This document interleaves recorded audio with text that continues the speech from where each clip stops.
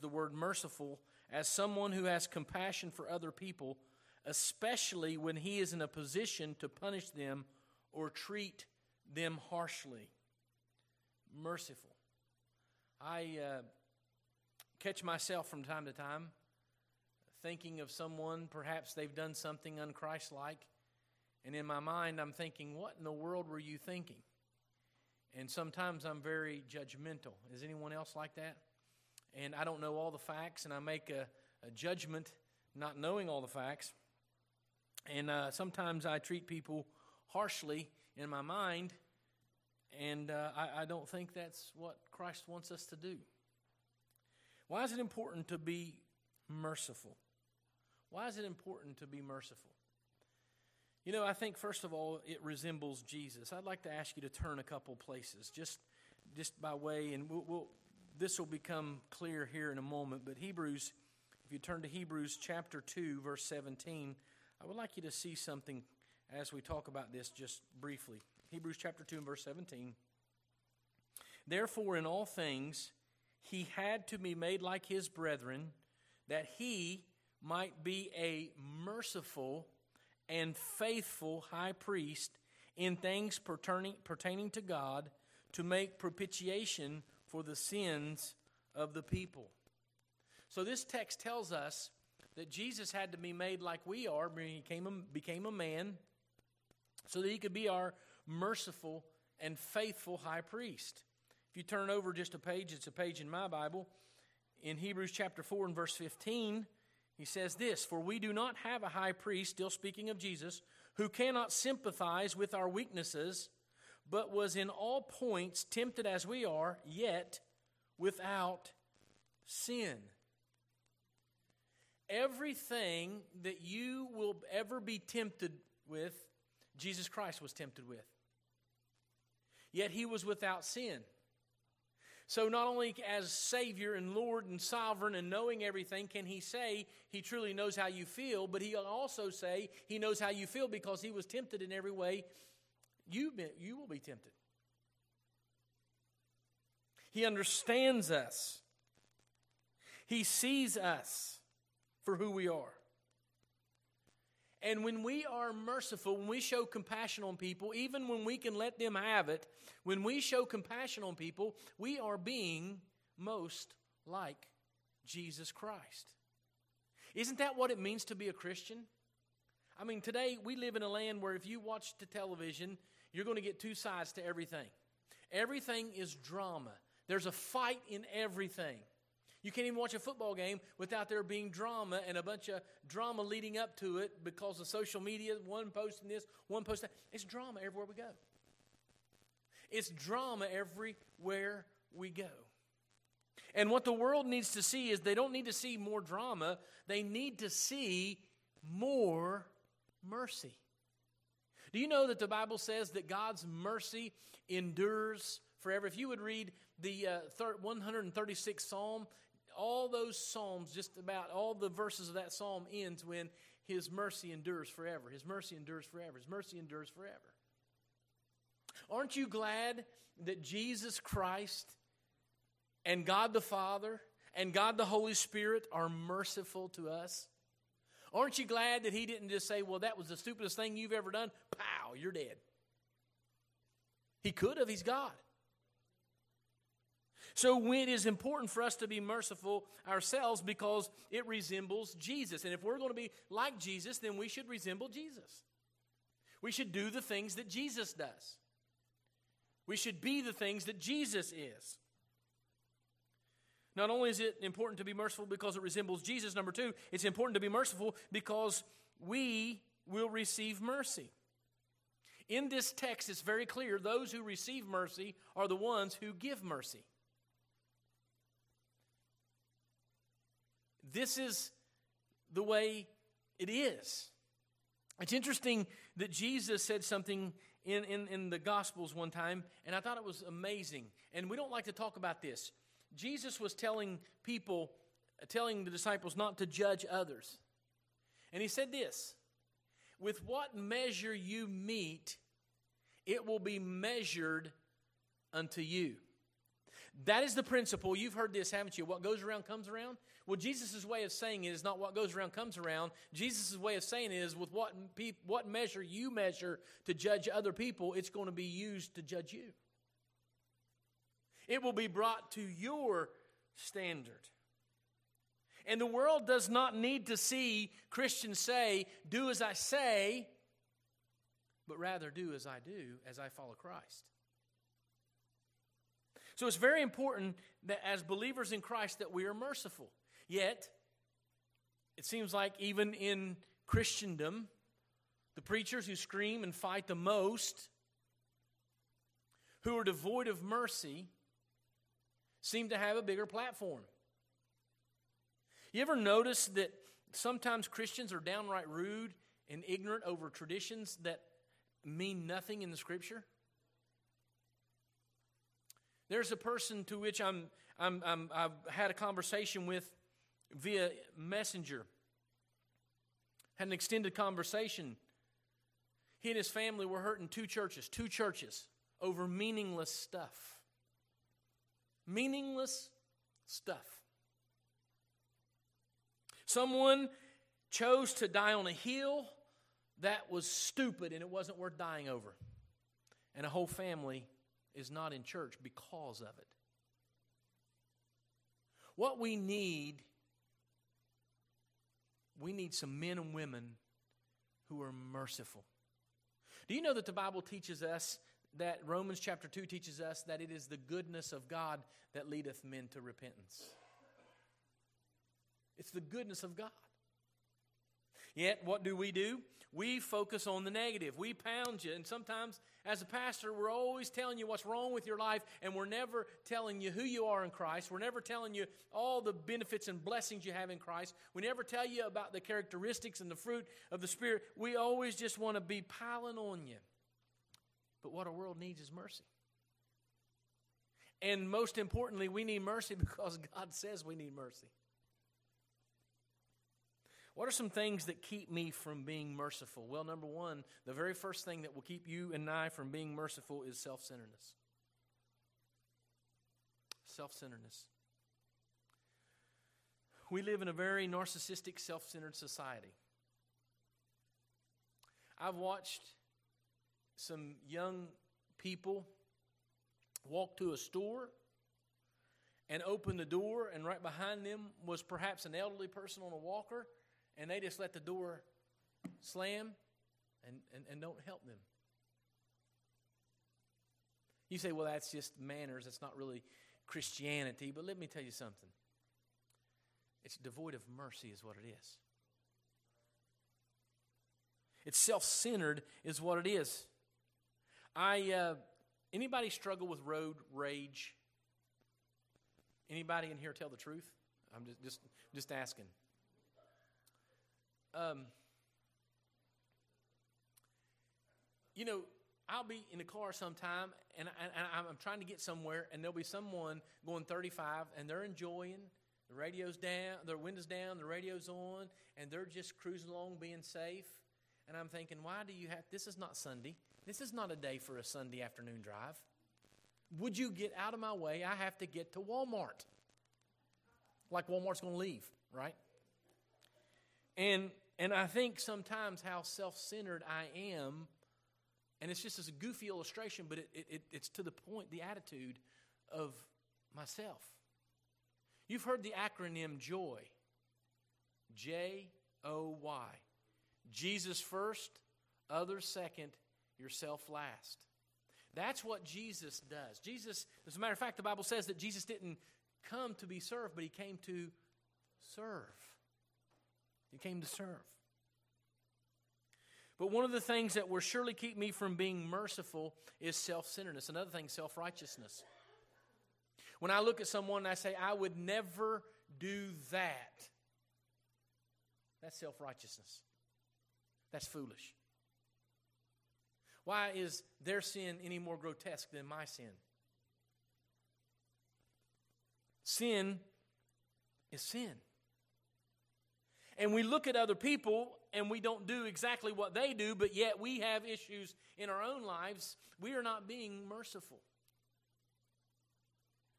Have you ever been around someone who was very self-righteous? You couldn't even carry on a conversation because they were so self-righteous, and it just makes you sick to your stomach.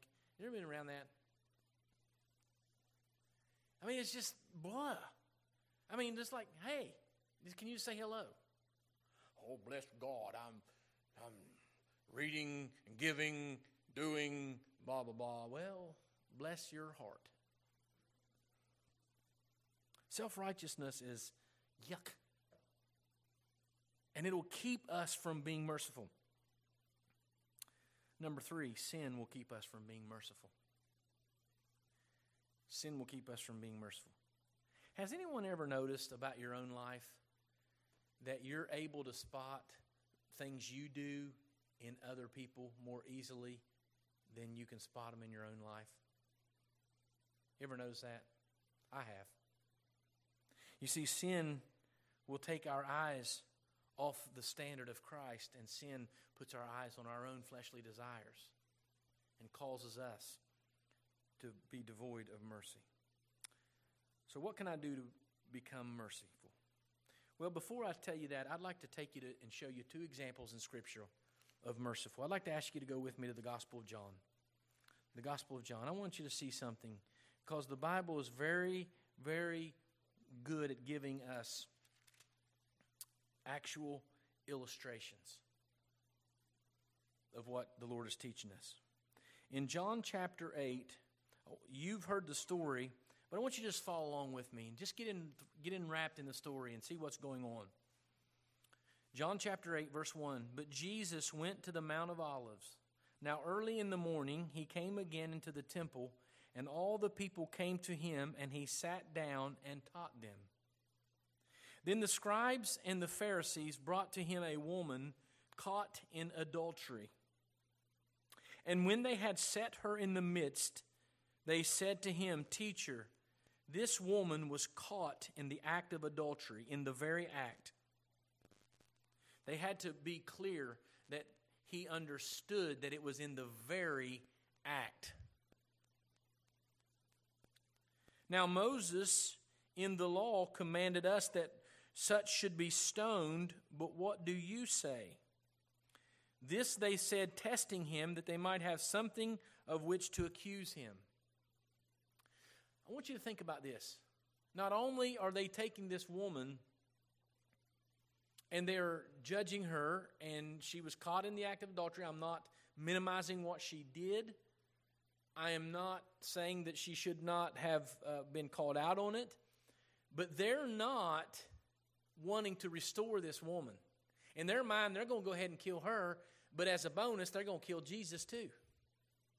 They're going to test him, and he's going to fail their test because these self-righteous, self-centered, smug, religious people think they have Jesus. And that's the background. That's what's going on right here. This they said, verse 6, testing him, that they might have something of which to accuse him. But Jesus stooped down and wrote on the ground with his finger as though he did not hear. Now I find this fascinating. This is my speculation, but I just wonder if Jesus stooped down in the crowd and he began to write names of the men standing there with stones that had been with that woman, or men that themselves had been caught in the act of adultery. And he begins to just write in the dirt, and he acts like he doesn't hear them. Verse 7. So when they continued asking him, he raised himself up and said to them, "He who was without sin among you, let him throw a stone at her first." Now, this is not what the self-righteous wanted to hear. The self-righteous wanted to hear, well, the law says stone her, stone her. And no doubt in my mind, they would have said, well, Jesus, why don't you throw the first stone to test him to see what he would do? But Jesus says this little phrase, "He who is without sin among you, let him throw a stone at her first." Now, I can see these guys with stones in their hands, looking at Jesus, looking at the woman, looking at the ground, seeing their name, thinking, uh-oh.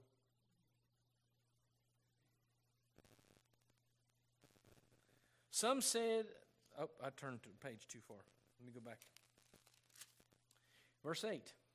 And again he stooped down and wrote on the ground.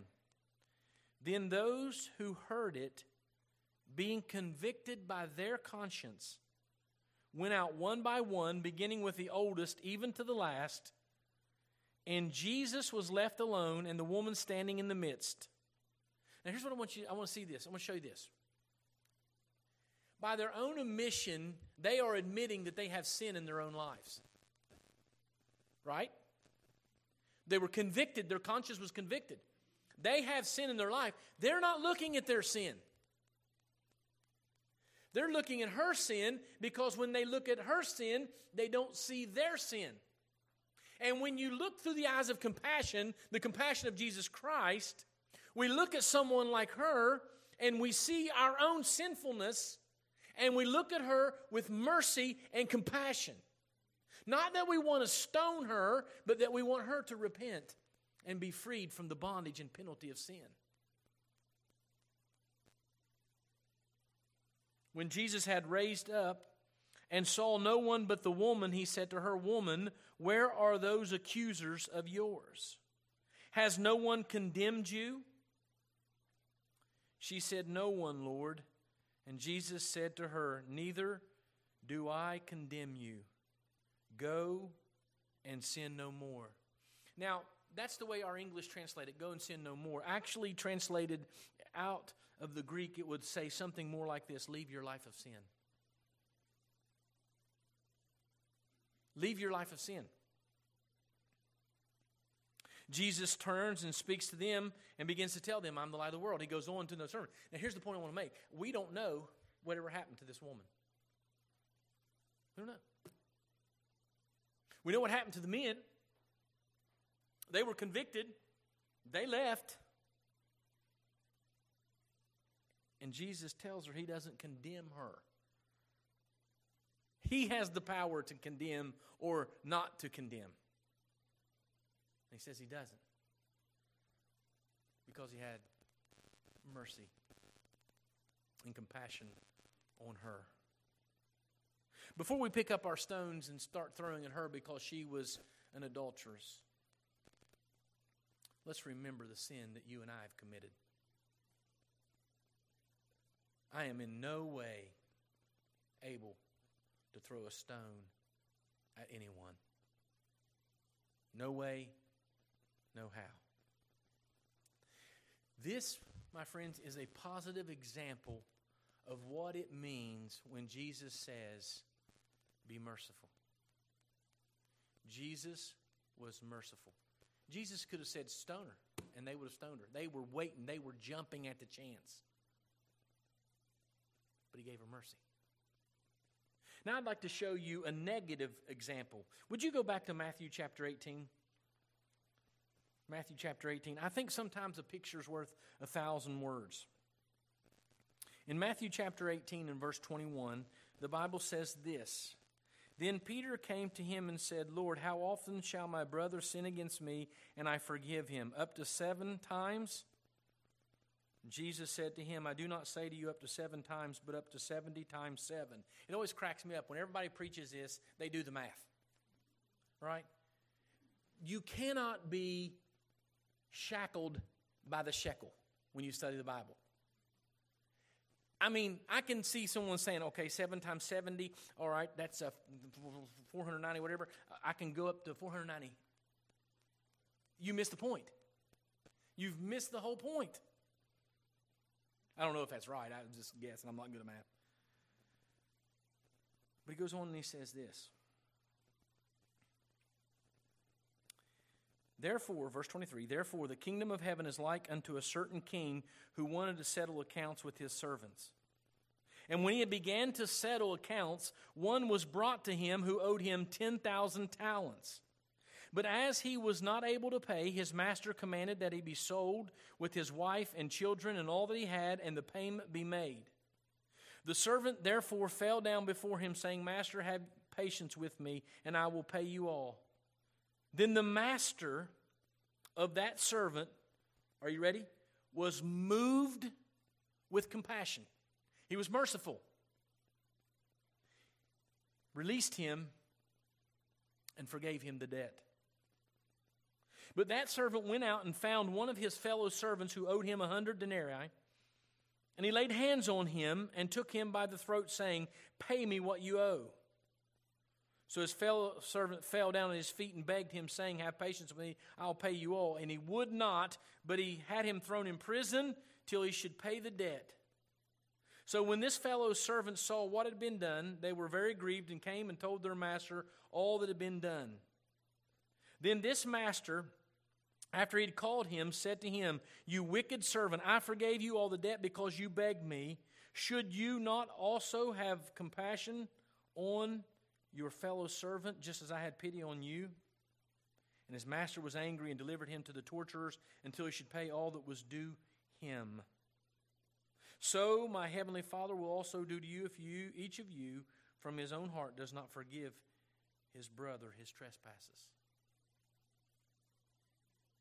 You know what we call that story? The unmerciful servant. Why? Because in his self-centeredness, in his self-righteousness, in his sin, he forgot what he had been forgiven of, and he went a small pennies compared to what he owed. He had someone owe him, and he had him thrown in jail until he could pay. I mean, he did not have one bit of compassion on that man. The unmerciful servant. There's two examples. Jesus, full of love and compassion. The unmerciful servant, full of anger, self-centeredness, and had no mercy whatsoever. In most of our dealings with people, we have the opportunity to be like Christ or to be like the unmerciful servant. There are some of you sitting in here that someone's wronged you 20 years ago and you haven't forgotten it. I think it's a Japanese proverb that says, if a man seeks revenge, dig 2 holes. One for them and one for you, because it will eat you alive and kill you. There are people who look at someone because they said something terse to them. They said something that hurt their feelings years ago and they haven't gotten over it. There's someone who's done something, someone who has kids that have done something, and you look at their kids and you say they're evil and blah, blah, blah, blah, blah, blah, blah. I remember I was at Abundant Life Baptist Church and I was just a kid, and there was a missionary that came in, and you know, missionaries, to be back then, to be qualified to be a missionary, you had to have 5 kids. And I remember one person had said to that missionary about his kids, because you know they're kids. He said, "If they were my kids, I'd wear them out." And that missionary said, "If they were your kids, I'd wear them out too." That was kind of funny. But, and here I am talking about mercy, right? Bad illustration. The point I want to make is, guys, we look at people, and they're just people. None of us are different than anyone else. Our land is so divided today. Republicans hate Democrats. Democrats hate Republicans. It's in the families, splitting the families up. And what we need is some mercy.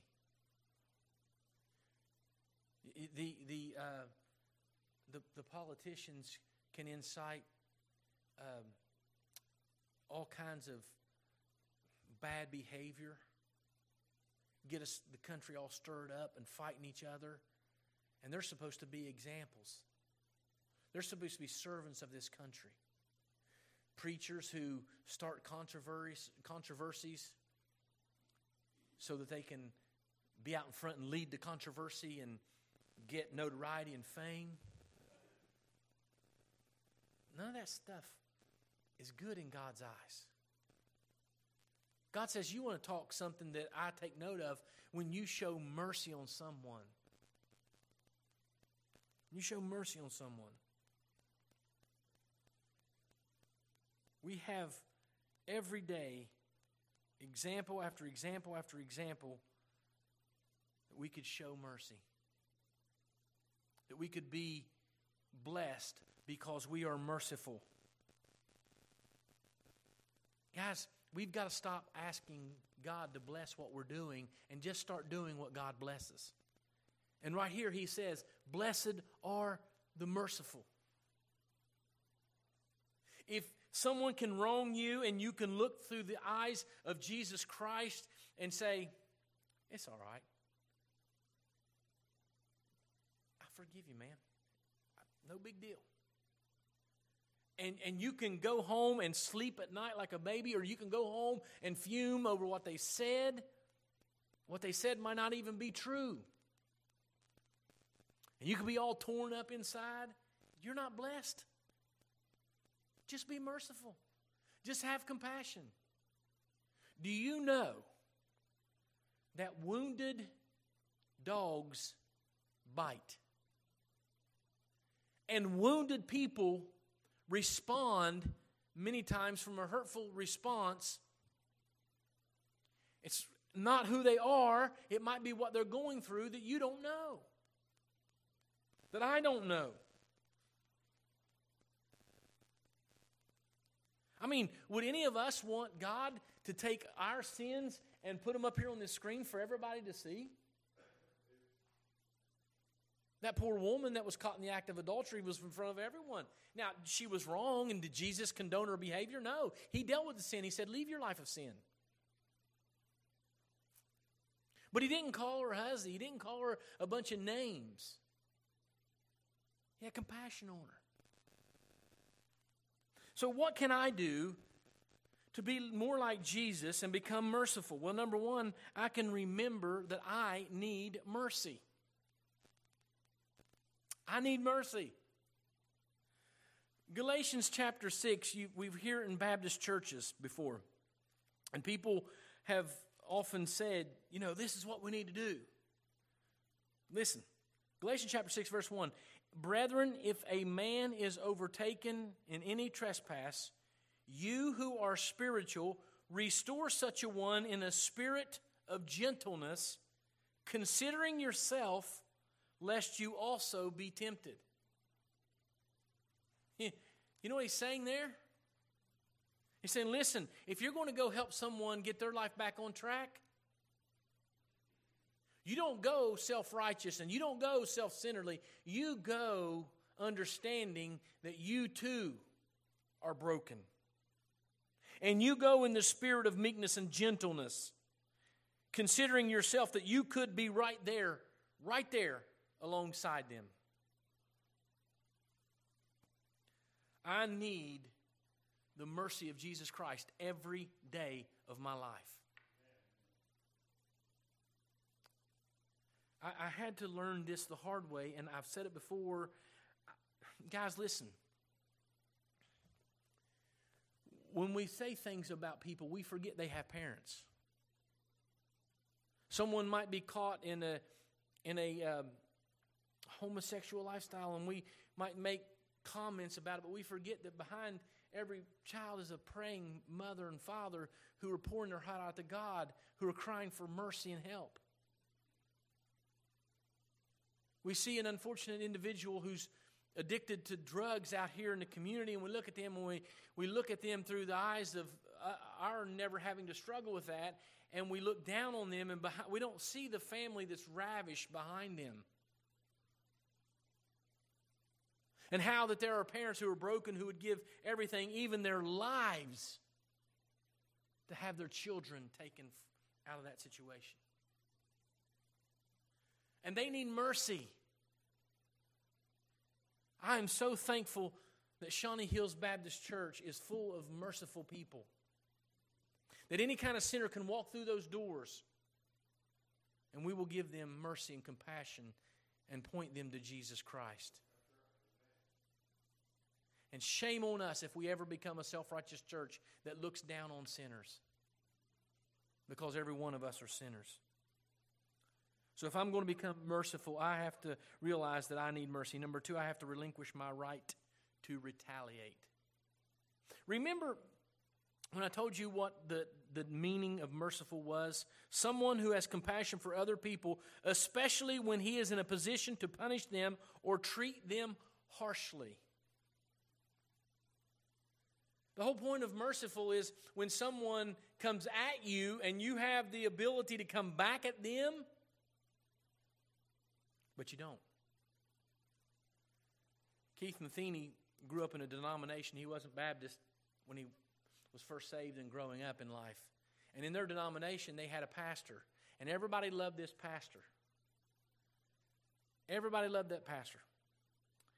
And one time they were having a fellowship of some sort, and some men were around, and someone asked him, so why does everybody love you, that pastor? And he said, I'll tell you why everyone loves me. Because I never hit back. You know what? You know what he was saying? He's merciful like Christ. He's merciful like Christ. I relinquish my right to retaliate. Vengeance is mine, saith the Lord. I will repay thee. Leave it to God. Let it go. Does anybody in here ever struggle with having to bear something you would like to let go, but you just can't let it go? We all do, don't we? Just let it go. You know, the Bible tells us to cast all our cares on Him, for He cares for you. Relinquish it.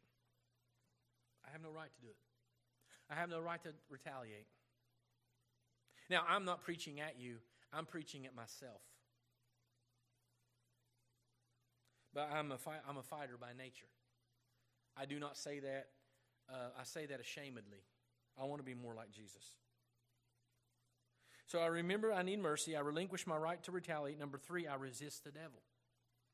Resist the devil, the Bible says, and he will flee from you. Resist the devil. You know what the devil wants? The devil wants you fighting, fuming, fussing, disrupted.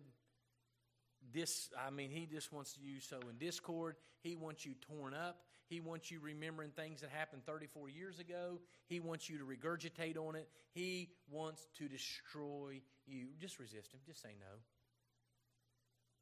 Just say no. I remember hearing a story of a humble man. He was a sincere man. He didn't think he was something. He was humble. He did the best he could. He knew that he was not very educated. And someone came to him and publicly ridiculed him. I mean, they raked him through the coals from everything from his intellect to his speaking ability, to his motives. They just destroyed him. But because he was a humble person and because he was merciful, he looked at that person in the eye and he said, you know what? You're 100% right. Would you pray for me?